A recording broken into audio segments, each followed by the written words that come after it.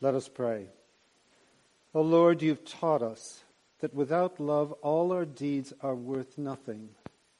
Send your Holy Spirit and pour into our hearts that most excellent gift of charity, the true bond of peace and of all virtues, without which whoever lives is counted dead before you. Grant this for the sake of your Son, Jesus Christ, who lives and reigns with you in the Holy Spirit, one God forever and ever. Amen. A reading from the book of Psalms. Truly God is good to Israel, to those who are pure in heart. But as for me, my feet had almost stumbled. My steps had nearly slipped. For I was envious of the arrogant when I saw the prosperity of the wicked. For they have no pangs until death. Their bodies are fat and sleek. They are not in trouble as others are. They are not stricken like the rest of mankind. Therefore pride is their necklace. Violence covers them as a garment. Their eyes swell out through fatness. Their hearts overflow with follies. They scoff and speak with malice. Loftily they threaten oppression. They set their mouths against the heavens, and their tongue struts through the earth. Therefore his people turn back to them and find no fault in them. And they say, how can God know? Is there knowledge in the Most High? Behold, these are the wicked, always at ease. They increase in riches. All in vain have I kept my heart clean and washed my hands in innocence. For all the day long I have been stricken and rebuked every morning. If I had said, I will speak thus, I would have betrayed the generation of your children. But when I thought how to understand this, it seemed to me a wearisome task until I went into the sanctuary of God. Then I discerned their end. Truly, you set them in slippery places. You make them fall to ruin. How they are destroyed in a moment, swept away utterly by terrors. Like a dream when one awakes, O Lord, when you rouse yourself, you despise them as phantoms. When my soul was embittered, when I was pricked in heart, I was brutish and ignorant. I was like a beast toward you. Nevertheless, I am continually with you. You hold my right hand. You guide me with your counsel, and afterward you will receive me to glory. Whom have I in heaven but you? And there is nothing on earth that I desire beside you. My flesh and my heart may fail, but God is the strength of my heart and my portion forever. For behold, those who are far from you shall perish. You put an end to everyone who is unfaithful to you. But for me, it is good to be near God. I have made the Lord God my refuge, that I may tell of all your works. The word of the Lord. Thanks be to God. A reading from 1 Corinthians. Brothers, do not be children in your thinking. Be infants in evil, but in your thinking be mature. In the law it is written, by people of strange tongues and by the lips of foreigners will I speak to this people, and even then they will not listen to me, says the Lord. Thus, tongues are a sign not for believers, but for unbelievers, while prophecy is a sign not for unbelievers, but for believers. If, therefore, the whole church comes together and all speak in tongues, and outsiders or unbelievers enter, will they not say that you are out of your minds? But if all prophesy and an unbeliever or outsider enters, he is convicted by all. He is called to account by all. The secrets of his heart are disclosed, and so, falling on his face, he will worship God and declare that God is really among you. The word of the Lord. Thanks be to God. Holy Gospel of our Lord Jesus Christ according to Matthew. Glory to you, Lord Christ. And Jesus said, if your brother sins against you, go and tell him his fault between you and him alone. If he listens to you, you have gained your brother. But if he does not listen, take one or two others along with you, that every charge may be established by the evidence of 2 or 3 witnesses. And if he refuses to listen to them, tell it to the church. And if he refuses to listen even to the church, let him be to you as a Gentile and a tax collector. Truly I say to you, whatever you bind on earth shall be bound in heaven. And whatever you loose on earth shall be loosed in heaven. Again, I say to you, if two of you agree on earth about anything they ask, it will be done for them by my Father in heaven. For where 2 or 3 are gathered together in my name, there I am among them. The gospel of the Lord. Praise to you, Lord Christ. We give you thanks, Lord Jesus, for your promise that when we, 2 or 3 of us, gather together in your name, that you are here with us. Pray that through the Spirit of God, that our eyes would be open, Jesus, to your presence, and that we would be eager to learn from you and to grow in you. We ask this in your holy name. Amen. I was reading an article this week about shows opening again on Broadway, and a number of shows open for the first time this week, apparently, including one sort of obscure one about American history called Hamilton that I've heard is quite popular. And they interviewed Lin-Manuel Miranda, the creator of Hamilton, and he said this about the reopening of live performances on Broadway. He said, "We go to theater for catharsis." I had to make sure I could say that word right. I had to practice that. For catharsis, literally, that's what we go for. To be in communion with each other, hear a story told in the dark, and experience catharsis.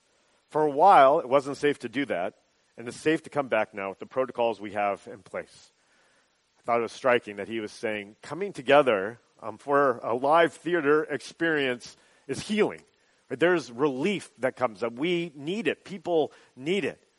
And I was struck that he would say this when, I think probably as many of us know, during the pandemic, there was a really well-done, well-made recording of Hamilton that was released and widely watched.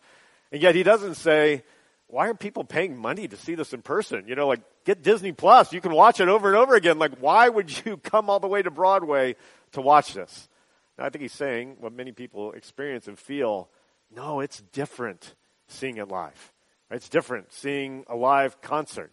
It's different seeing these awesome paintings that are up in our gallery in person, right? And seeing them with others and talking about them, right? That's different. That being in person matters. And how much more of that matters for a theater performance or for a concert, which I love, how much more does it matter for coming together to worship God as the people of God, to seek him together, to seek him in the flesh with one another? And we're thinking about what it means to live as a member of the kingdom of God.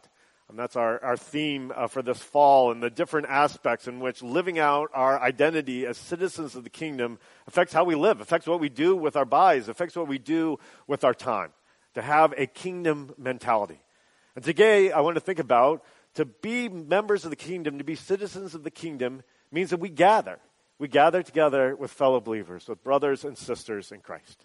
Now, as I say this, I realize that there are perhaps some of you that are watching this online, live stream, or perhaps watching recording, or perhaps listening to recording of this sermon later. And hopefully it's clear that we wouldn't offer those resources if we didn't think there was some value in them, right? And that's something actually we've grown in, I'd say, over the last 2 years. It's saying, hey, there's more we can do to make sure people that cannot be here in person can be connected with our community. Right, obviously, for a season, that was everybody of us. That was the only way to be connected. Right, and it continues to be a really good option that we want to continue to offer. But I hope we've been clear. I think we've been clear all along. This is never meant to be a substitute for gathering in person. Right, for a while, it was our only option. Right now, it's an option again that's really important to continue to offer.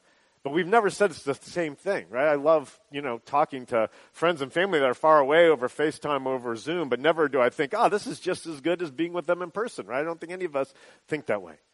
And yet again, God has worked in the midst of our disconnection. He has been at work. Last week, our final song of the worship service was Build Your Kingdom. And it reminded me as we were singing it together here of the video. I hope that many of you saw that Andine, our pastor of worship, put together when we weren't able to gather, where she actually recorded or had recordings done of various members of the worship team and then melded them all together. So we could kind of get a corporate worship experience, even though the members of that team couldn't come together at that moment. And I will never forget how much watching that video ministered to me in that time where we weren't meeting together. I watched it over and over again, and sometimes I'd start crying when I was watching it. God really used it to encourage me.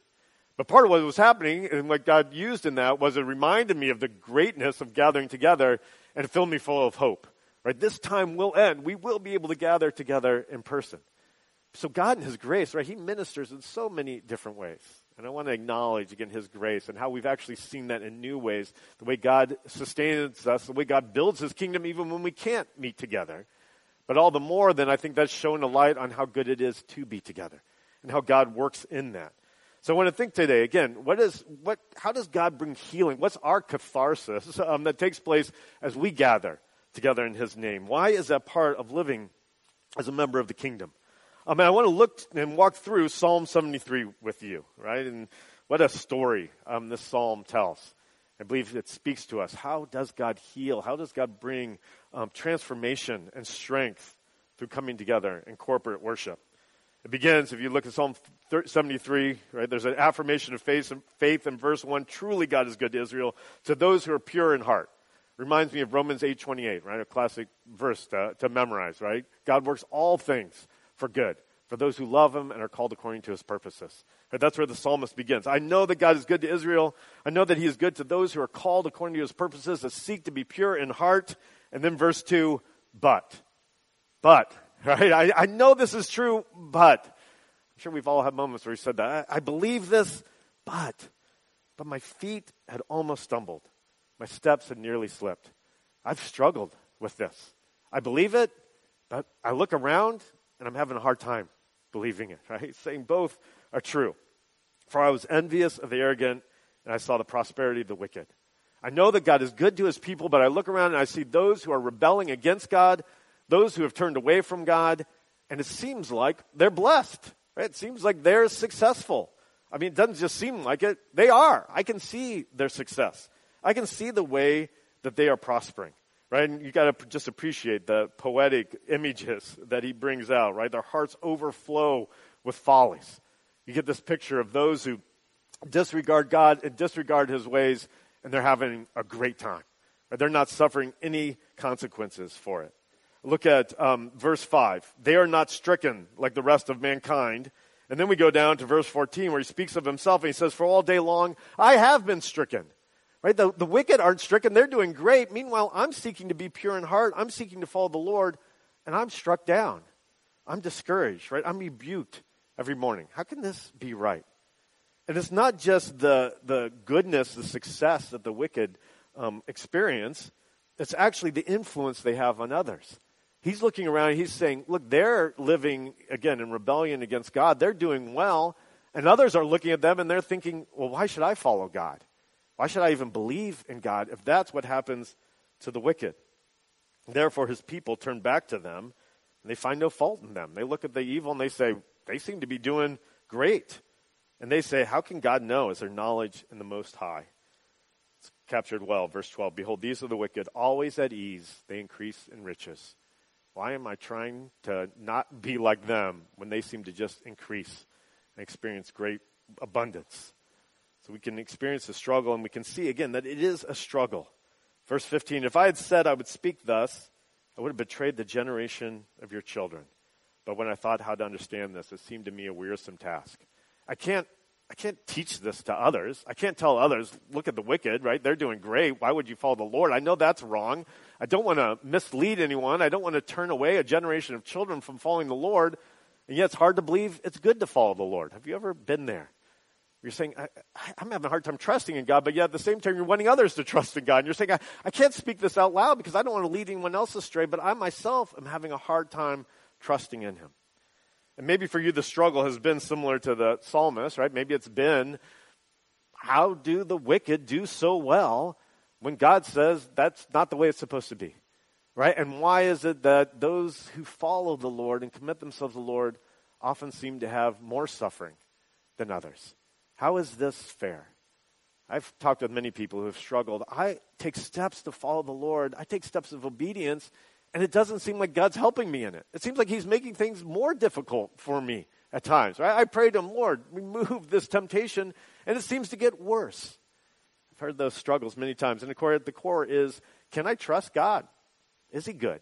Is he even there? Right? Is there even anyone that hears my cries?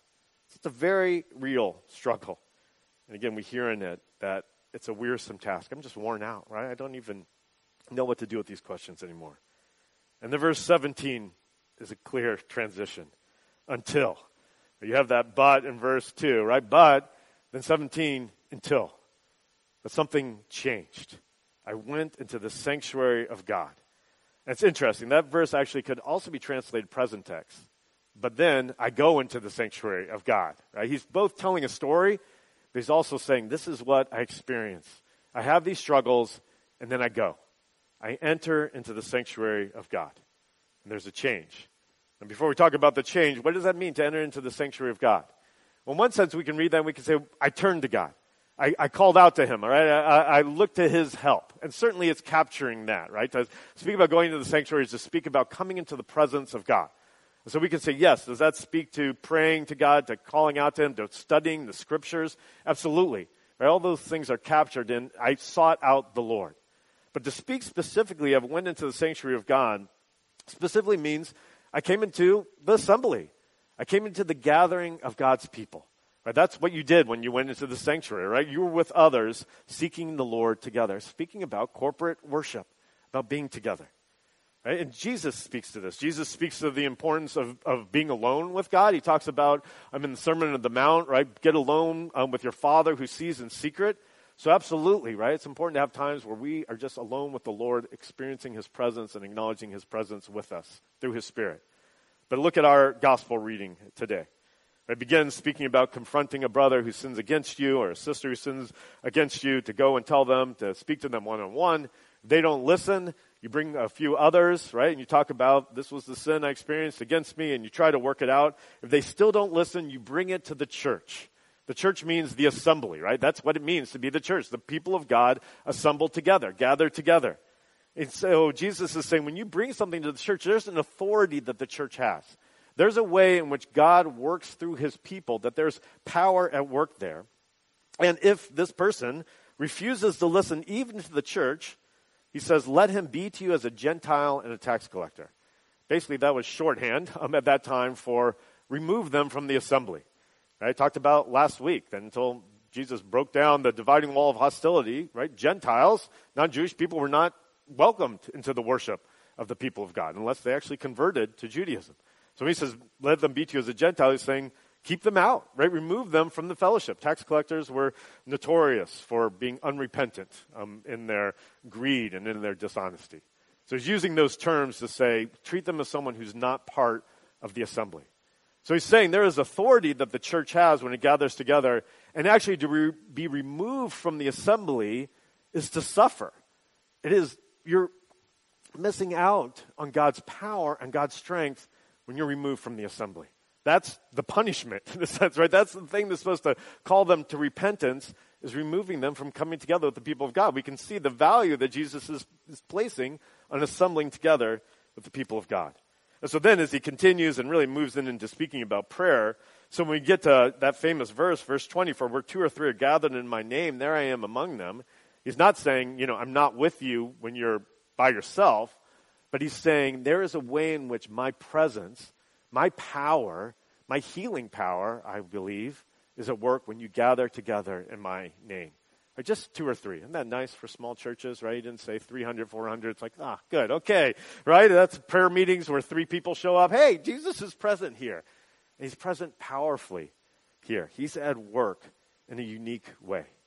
And so, yes, we can seek the Lord in all sorts of ways, and we should seek the Lord in all sorts of ways. But Jesus is upholding, my presence is especially made known, is especially powerful when you gather together in my name. And this is what the psalmist experiences. I went to the sanctuary of God, and what happened? Then I discerned their end. If you look back at our psalm at verse 17, there was a turning. My eyes were opened. I saw the truth that I was forgetting, right? That you set actually the wicked in slippery places. You make them fall to ruin. He sees God will judge. Right? God ultimately will call, the wicked to accountability. God is a God of justice. And he needed to come together with the people of God for his eyes to be opened. Oh, I'm forgetting. Right? Of course God will judge. Right? And God's timing is different from our timing. Right? That's kind of a cliche, but it's really an important truth that while it may seem like God is waiting forever in my timing, in my perspective, when I step back and see things from an eternal perspective, I can realize, oh, this is just a moment. It's like a dream when one awakes, right? Dreams can be awful, obviously, when you're having them. And you wake up and you think, why was I so upset, right? It's just a dream. It's over. But that's what it's like. This will be over soon. God's new creation will come, right? God will, get rid of evil and come against injustice and bring full justice. And so his eyes are open to God's judgment, God's power, God's timing. And we may read that first part and say, okay, well, good, his question's answered, but what about my questions, right? His question's answered, oh, the wicked will be judged. But what about the good that suffer, right? And those who seek the Lord and still suffer terribly. What about the influence that the wicked have? That's great that they'll be judged, but they still seem to be leading people astray in the meantime. What about all the other questions I'm wrestling with? But the psalmist still has a lot of questions that have been answered. Again, there are things that he's wrestling with that clearly he doesn't get an easy answer to. But it's not just that his eyes are open to the fate of the wicked, to those who don't put their trust in God. But his eyes are awakened to his own soul, to his own struggles, and he sees himself. When my soul was embittered, when I was pricked in heart, I was brutish and ignorant.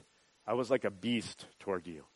He sees, oh, God will judge the wicked. And then he sees, oh my goodness, how was I acting towards God? I was like a beast towards God. I don't believe that's saying don't dare ask questions, right? Don't dare struggle with your faith. For one thing, that's human. I mean, of course we struggle with our faith. That's part of being a person of faith, is that we wrestle with questions. And we see that throughout the scriptures.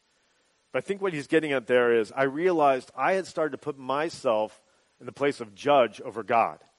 As opposed to, oh, I'm creature, he's creator. He's God, I'm not. I actually, in my struggles, have started to think that I could hold God accountable, that I was the one that could accuse God. Now, again, we can wrestle with questions. We should wrestle with questions. We should cry out to God with the things, with our doubts. But we do so remembering he's God. And when we start to lose that perspective and we start to think God has to answer to me, we've forgotten something really important, right? That, again, we are very limited. God is unlimited. And when we come into worship, our eyes are opened. Oh, I'm forgetting he's God and I'm not. It's a very simple truth that I need the help of one another to remember. I need this place of worship for my eyes to be open to that, to realize there are ways in which I'm acting like a beast toward God. I think of the end of the book of Job. Job, as I'm sure you all know, is the story of this man who suffers terribly. He has his friends show up. They keep quiet at first, and then they're comforting to him. Then they start talking, and things go bad because they start giving him all sorts of advice. But at the end of the book of Job, God shows up, right, in a whirlwind. And if you're reading it for the first time, you think, oh, good, now God's going to explain to him. Here's what happened. Here's why you suffered. But God actually doesn't explain anything to Job. All he says to Job is basically, can you do this? Can you create animals? Can you create anything? Were you there when I created the world? I mean, God basically just reminds Job, you actually aren't God. And he doesn't punish Job for his questions and for his struggling, but he reminds Job, I'm God. You are very limited. And that's what happens, right, with the psalmist in worship. But it's not just that his eyes are open to himself, right, but his eyes are opened actually to the mercy of God. He sees the power of God, the hugeness of God, but he also sees the closeness of God, the goodness of God. Nevertheless, I'm continually with you. You hold my right hand. You guide me with your counsel, and afterwards you receive me to glory. Verse 25, who am I in heaven but you? And there is nothing on earth that I desire beside you. I had lost sight of your goodness. I had lost sight of your beauty. I came into the sanctuary and I saw again, you've been with me this whole time. Even as I struggled, you were there with me. He calls God in verse 28, I've made the Lord God my refuge. To speak of the Lord as a refuge is to acknowledge there is attacks that we experience. There is resistance and difficulties. We need a refuge. We need a mighty fortress, and God is that. He provides protection. He provides a place of safety. He provides a place of love and comfort.